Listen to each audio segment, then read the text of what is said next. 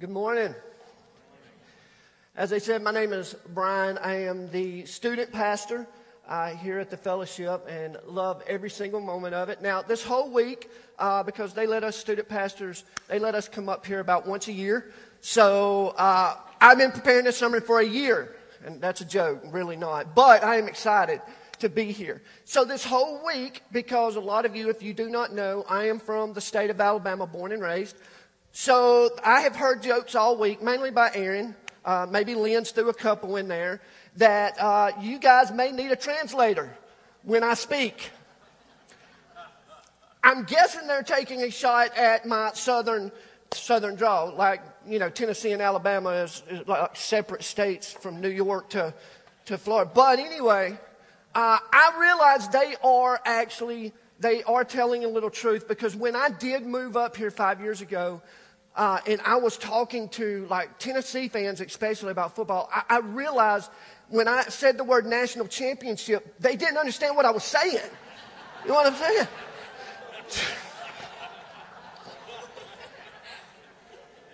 I'm sorry.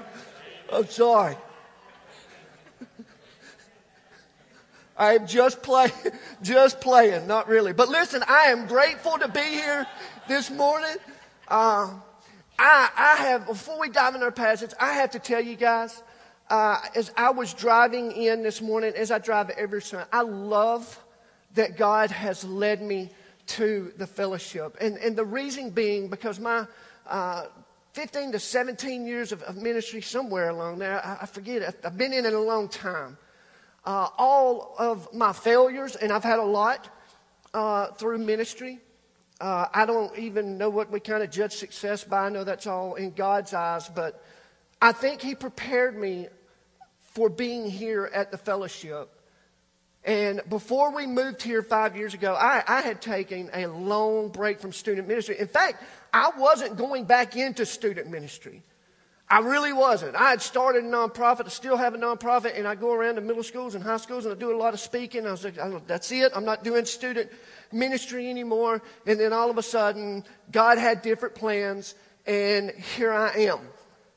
And God not only, put me back into student ministry, He put me back into student ministry in the state of Tennessee, which I thought, God's got a sense of humor, and I thought, this is awesome. And then when I got here, it was just so different. I just didn't know. When you are where you're supposed to be, doing what God called you to do, I cannot describe to you. When you're not doing it in your own strength, when I got here, I joke around with Lynn a lot, but Lynn was in student ministry for, over 20, 30 years. I'm not saying he's old, but he's been in ministry for a long time. You know what I'm saying? And as a student pastor, to have that wealth of knowledge has just been a blessing, because I can go in his office at any time, and I do a lot. Sometimes I don't knock, which I got to get used to that. I just kind of walk in. But he always shares with me the things that God has showed him through the years. And then having Aaron, who I run things off by, probably the closest thing I've ever had, to a real, brother. And then Tammy. And I cannot describe to you these guys. And I'm a little biased. I think we have the greatest students ever.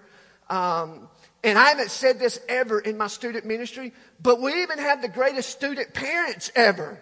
And I'm serious, they're awesome. They support me, my student leadership team, whether it's Dave, Whitney, Jimbo, Kara has come on. I can't tell you how awesome Wade and Julie, just having all these people surround me and support me and pray for me and help me with these guys, because these guys are so awesome. So I love being here at the fellowship. I pray you love being here at the fellowship. But one reason I love being here at the fellowship is because I'm about to talk to you about how we got here and how I got here in my personal faith, and how I had to actually examine my faith to get to this point I am now. So in James chapter 2, continuing in our James series, starting in verse 14, it says this: "What good is it, my brothers and sisters, if someone claims to have faith but has no deeds? Can such faith save them? Suppose a brother or sister is without clothes and daily food. If one of you say to them, go in peace, keep warm and well fed, but does nothing about their physical needs, what good is it? In the same way, faith by itself, if it is not accompanied by action, is dead. But someone will say, you have faith, I have deeds. Show me your faith without deeds, and I will show you my faith by my deeds. You believe that there is one God. Good. Even the demons believe that and shudder. You foolish person, do you want evidence that faith without deeds is useless? Was not our father Abraham considered righteous for what he did when he offered his son Isaac on the altar? You see that his faith and his actions were working together, and his faith was made complete by what he did. And the scripture was fulfilled that says Abraham believed God, and it was credited to him as righteousness, and he was called God's friend. You see, that is a person considered righteous by what they do and not by faith alone. In the same way was not Rahab the prostitute considered righteous for what she did when she gave lodging to the spies and sent them off in a different direction. As the body without the spirit is dead, so faith without deeds is dead. Pray with me. Father, we thank you this morning for everything that we've heard and the great worship that we've had. And we just pray everything that we do is done for your glory. We thank you for your word. And we just pray that we would take this and apply it to our lives. God, we thank you for challenging us through your word every day. And we thank you for your gift of your son, Jesus Christ, for it's in his name we pray. When Nitra and I, my wife, moved, and Alyssa, moved to Nashville, like I said 5 years ago, we met a real challenge in our life because when we first moved to Nashville, we started going to a church, and it was a large church in Nashville, a huge church. I mean, it was like 20,000 people. They had like 7 campuses. And the thing about it is when we started going to that church, we went to one service a week. I mean, we went Sunday morning, and that's it. Because we didn't really plug into what we call life groups here. At the time, we were still getting situated. And, of course, they didn't have anything on Wednesday nights. And, of course, I was still on break from doing any kind of ministry work. We went to church one day a week. And it was that church where, like, nobody knew who you were, right? Because out of 20,000 people, I mean, you can just go in, sit down, get up, and go out. And you ain't really got to talk to anybody. Now, that's not the way church is supposed to be, by the way. But for us at the time, I'm like, man, we went to a small church in Alabama where everybody knew your business. I mean, Betty knew everything about you before you even knew what was going on about you, you know? Like when she would call on the phone and be like, hey, did you hear about Brian and Nitra? Because that's just the life of student ministry at a small church. It's like, wow, I didn't even know I did that. You know what I mean? So I was thinking to myself when we were going to this church, I told Nitra one day, I was like, how awesome is it that we can just come in and we can just go out the door and nobody says anything about us because nobody knows us. So let's don't talk to anybody too much because I don't want anybody to know my business. I was used to, like, when I grew up with my grandmother, because, like, back when I grew up with my grandmother, like, people didn't talk about you that much because back then they had, like, rotary phones, you know what I mean? So you had to dial 1, you know, and the 9 was all the way down here. And if you messed up, you just got frustrated and hung up the phone. So you just didn't talk about nobody. You just drove to their house. If you really was that man, you just drove to their house and be like, look, I was going to call you, but it took me 30 minutes to make a phone call, so I just wanted to come to the house and tell you I don't like you. All right? So I'm used to that. So when we got to this big church, we were like, man, this is awesome. But the problem was after about a couple of months, because if we really know the real Jesus, you can never become that comfortable with doing nothing. And I remember after a couple of months, we were driving in the car one day, and I was like, baby, we had came to the point of 2 Corinthians 13:5 when Paul challenged us to examine yourselves to see whether you're in the faith. Test yourselves. Do you not realize that Christ Jesus is in you? Unless, of course, you fail the test. I said, I think we have become spiritually lazy. We're not doing anything.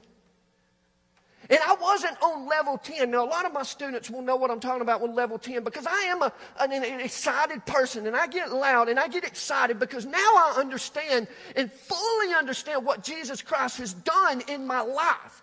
The ups and downs, and like I said at the night of worship, the insane mom who tried to kill me and my brother and dropping us off at the foster home, and the physical and mental abuse that I went through as a child.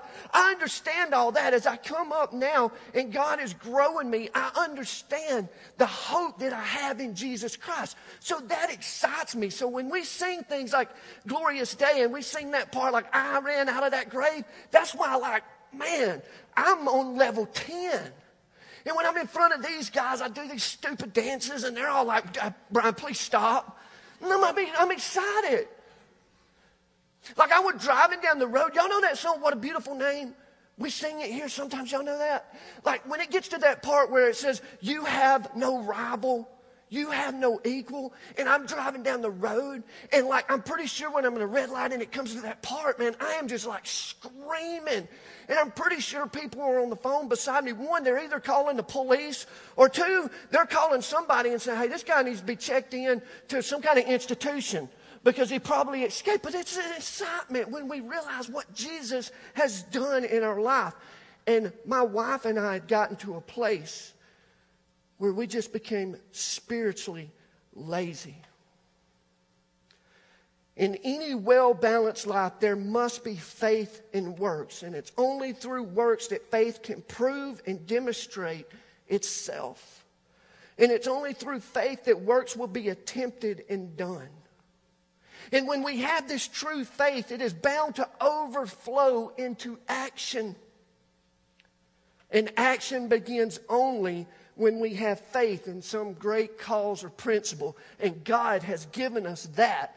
And his name is Jesus.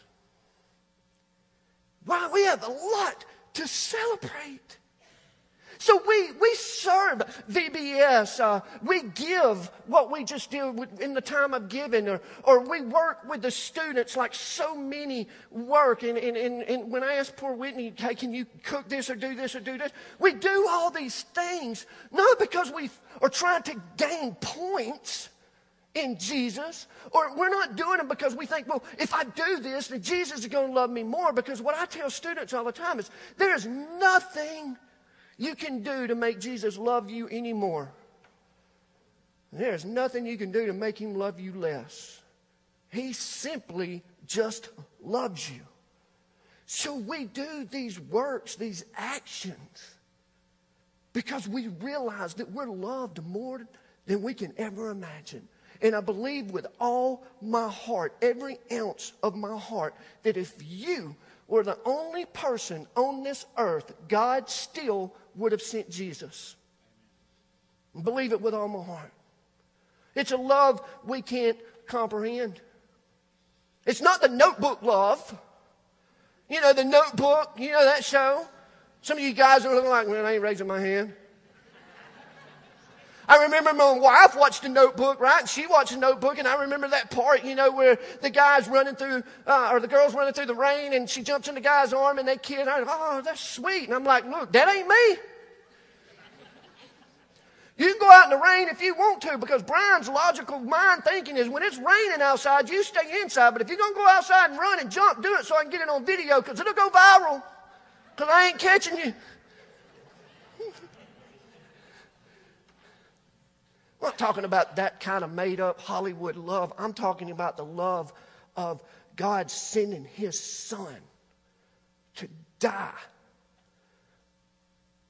Rose again on the third day.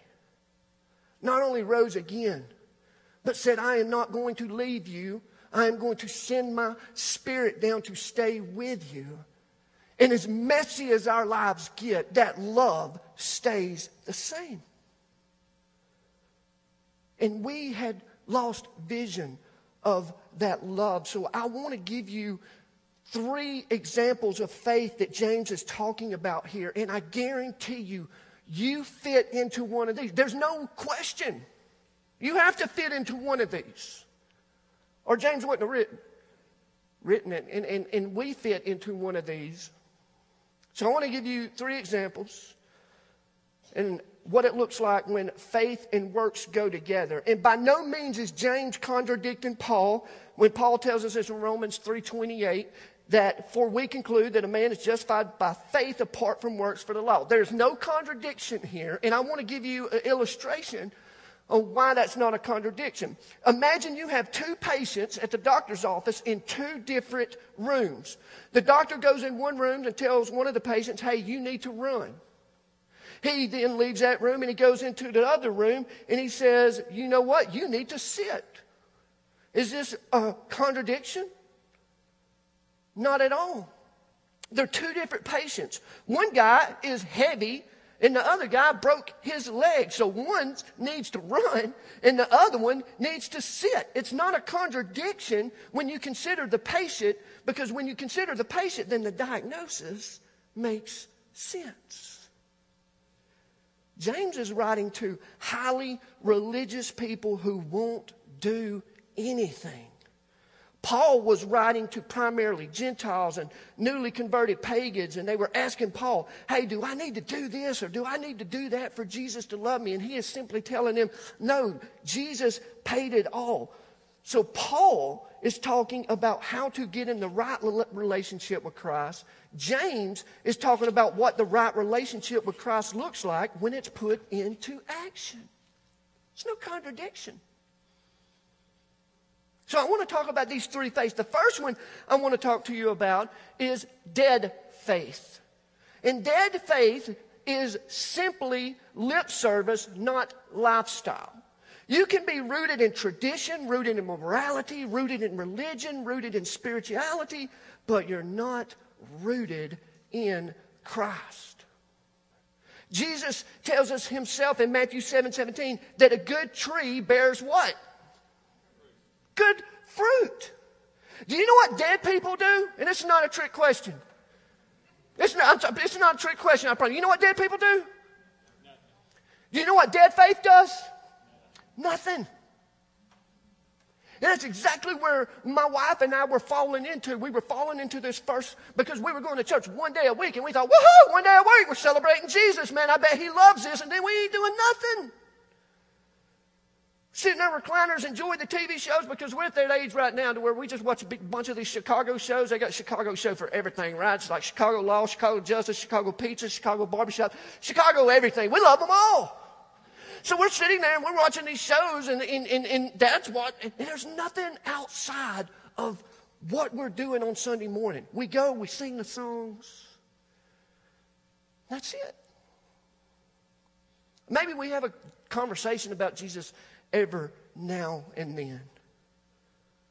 Look at verse 17 of our text. Look what it says. And starting with verse 16, if one of you says to them, go in peace, keep warm and well fed, but does nothing about their physical needs, what good is it? In the same way, faith by itself, if it's not accompanied by actions, is dead.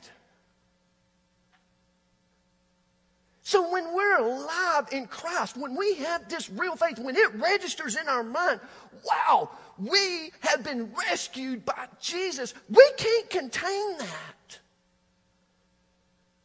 Because it transforms us. The second one I want to talk to you about is demonic faith, which it talks to us in verse 18 and 19. And there's usually three groups of people. Three groups of people. There's one who believes do these things on this list and God will love you. You have a big checklist. I'm going to do this, I'm going to do this, I'm going to do this, I'm going to do this. God's going to be happy with me. He's going to love me if I do all these things. Every religion except Christianity believes this way. You work yourself to death and you'll gain heaven or some kind of great reward. I've always said, because I have been there before, if you ever go to church and you feel like you're punching a time clock, something needs to change. And I had been there before where I felt like I was just walking in and punching the time clock, and I couldn't wait till it got over. And man, we get to that place where we can't wait till church gets over, then man, we're just like, there's something wrong. And I've been to churches all over as I have gotten a chance to speak a lot of different churches. And it's gotten to a point to where like the Holy Spirit is like 12 o'clock, we're done. Now I know we're on a different time schedule here because we start at 10. But it's like, hey, Brian, look, Holy Spirit's done 12 o'clock. Now if you pass 12:01, you better go to Chick-fil-A because that's where the Holy Spirit's going to be because we're done. You know what I mean? It's like 12:01, they done got a board meeting and you're out the door. Don't bring that guy back. So we get to that point to where we just can't really tolerate anymore. And these people who believe like they work themselves to death. Christianity, on the other hand, teaches that Christ does all the work and only faith in him leads to heaven. Then you have the second group of people. There's the faith people who take it to the whole other extreme. We don't need to give. God takes care of everything. We don't need to serve because we'll call that legalism. And we will just sit around and write a bunch of books about Christianity, talk about theology, debate about who all was wrong, and we'll just wait to go to heaven. We just sit and get spiritually obese and we don't do anything.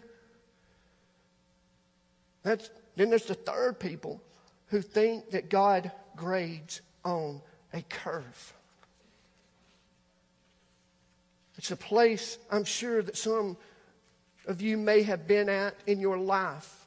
It's the people who will wear the t-shirts and go to church and tell people I'm a Christian. Man, I'll even put a verse on Facebook.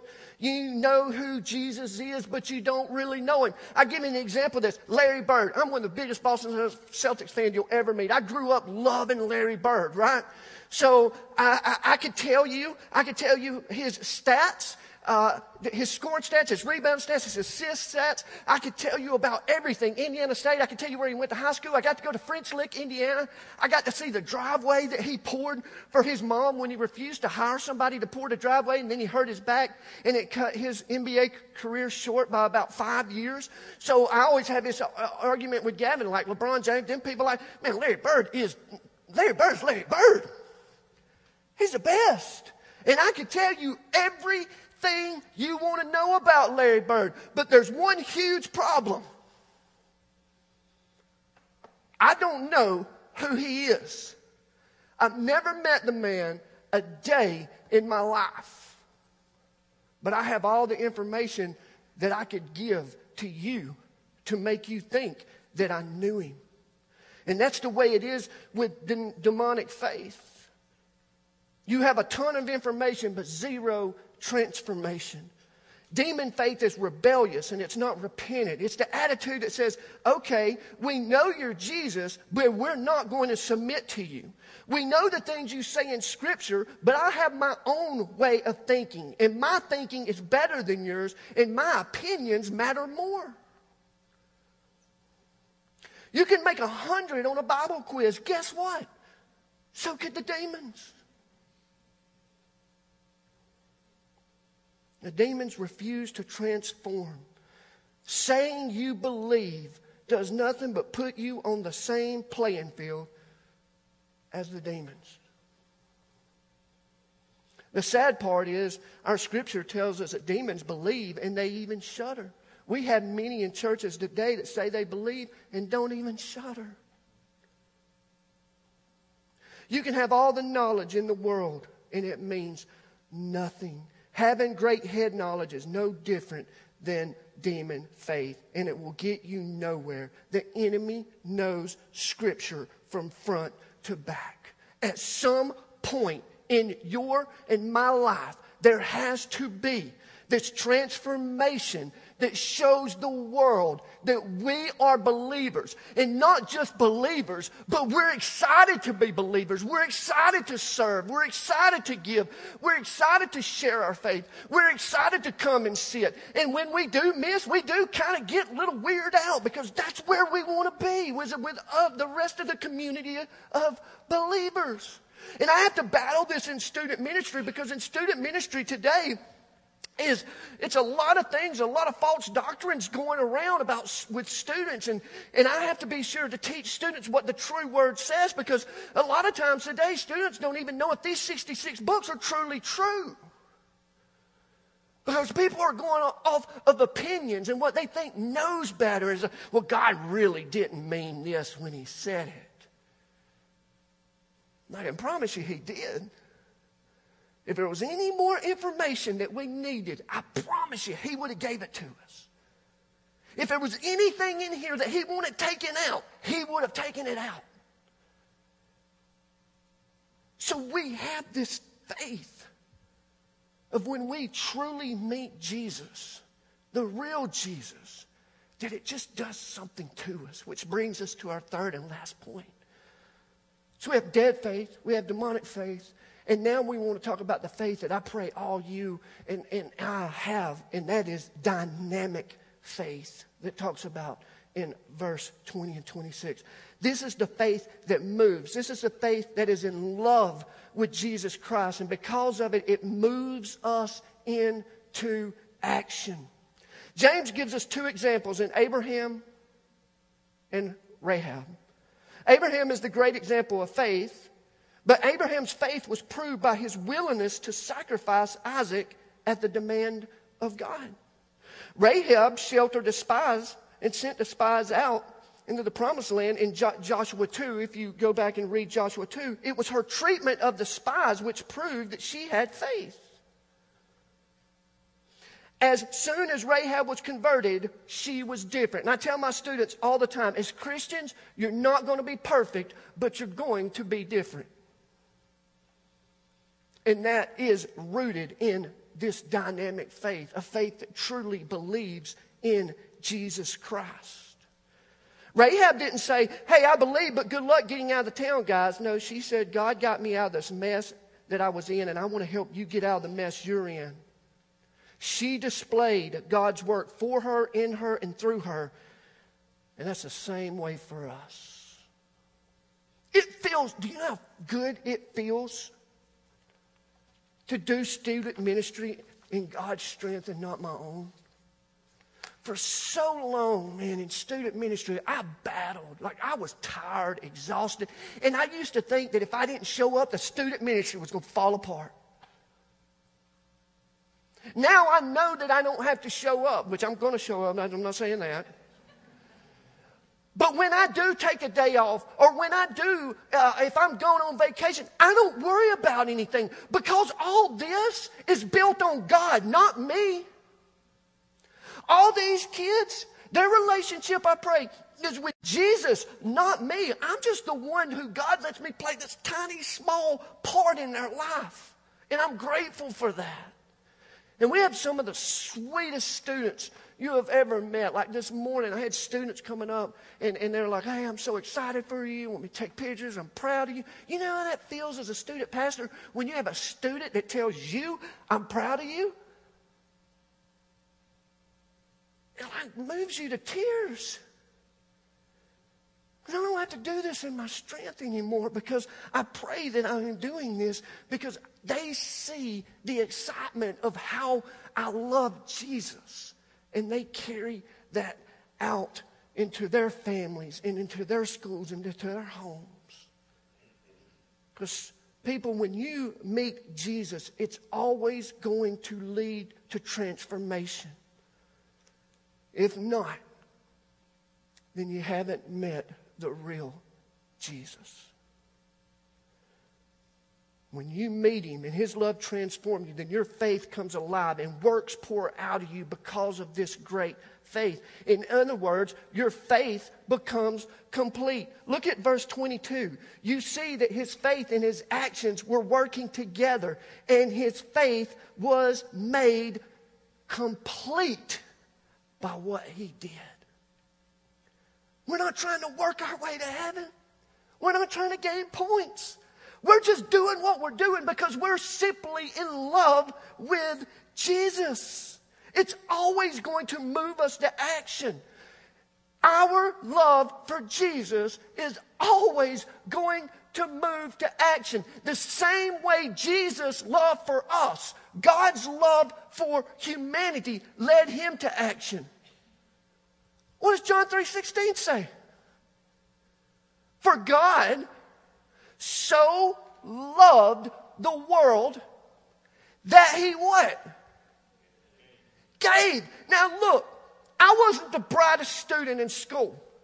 I wasn't good at math. I took Algebra 2 twice because I thought that's what it meant in college, right?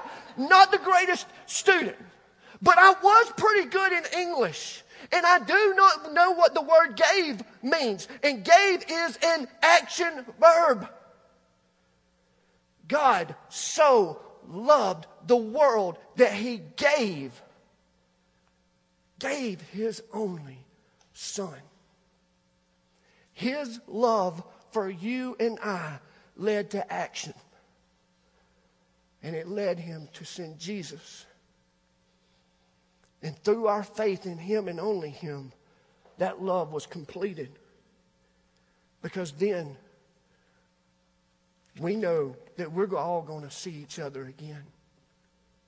That's why I always tell students all the time, hey, the student comes up to me and says, hey, I just can't get along like Gabby. I'm just using Gabby example. She's never done this before. I'm just using. If Gabby comes up to me and says, hey, you know what? I don't like Addie. I wish I could put her in a fanny pack and throw her over a bridge. That's where I'm at right now in my life. And it's just and when Addie comes up to me and says, I don't like Gabby anymore. In fact, I don't even like her family. I don't like her dog. I don't like nothing about her. When I get to students like that, I was like, hey, if you truly believe in Jesus, you better learn to get along now, because eternity's a long time. And I am so excited that once we leave this world, if we have dynamic faith, we've met the real Jesus, the works pour out of us because of our faith in Him. This isn't the end. We're going to step foot in eternity. And we're going to see that it was all worth it. Every ounce of energy that we pour into what we do, when we show up here on Sunday morning and we get so excited. Man, I tell them, it's just, Christians just, in my mind, sometimes we're just not loud enough unless we're talking about politics on Facebook. But I'm talking about when we're in here.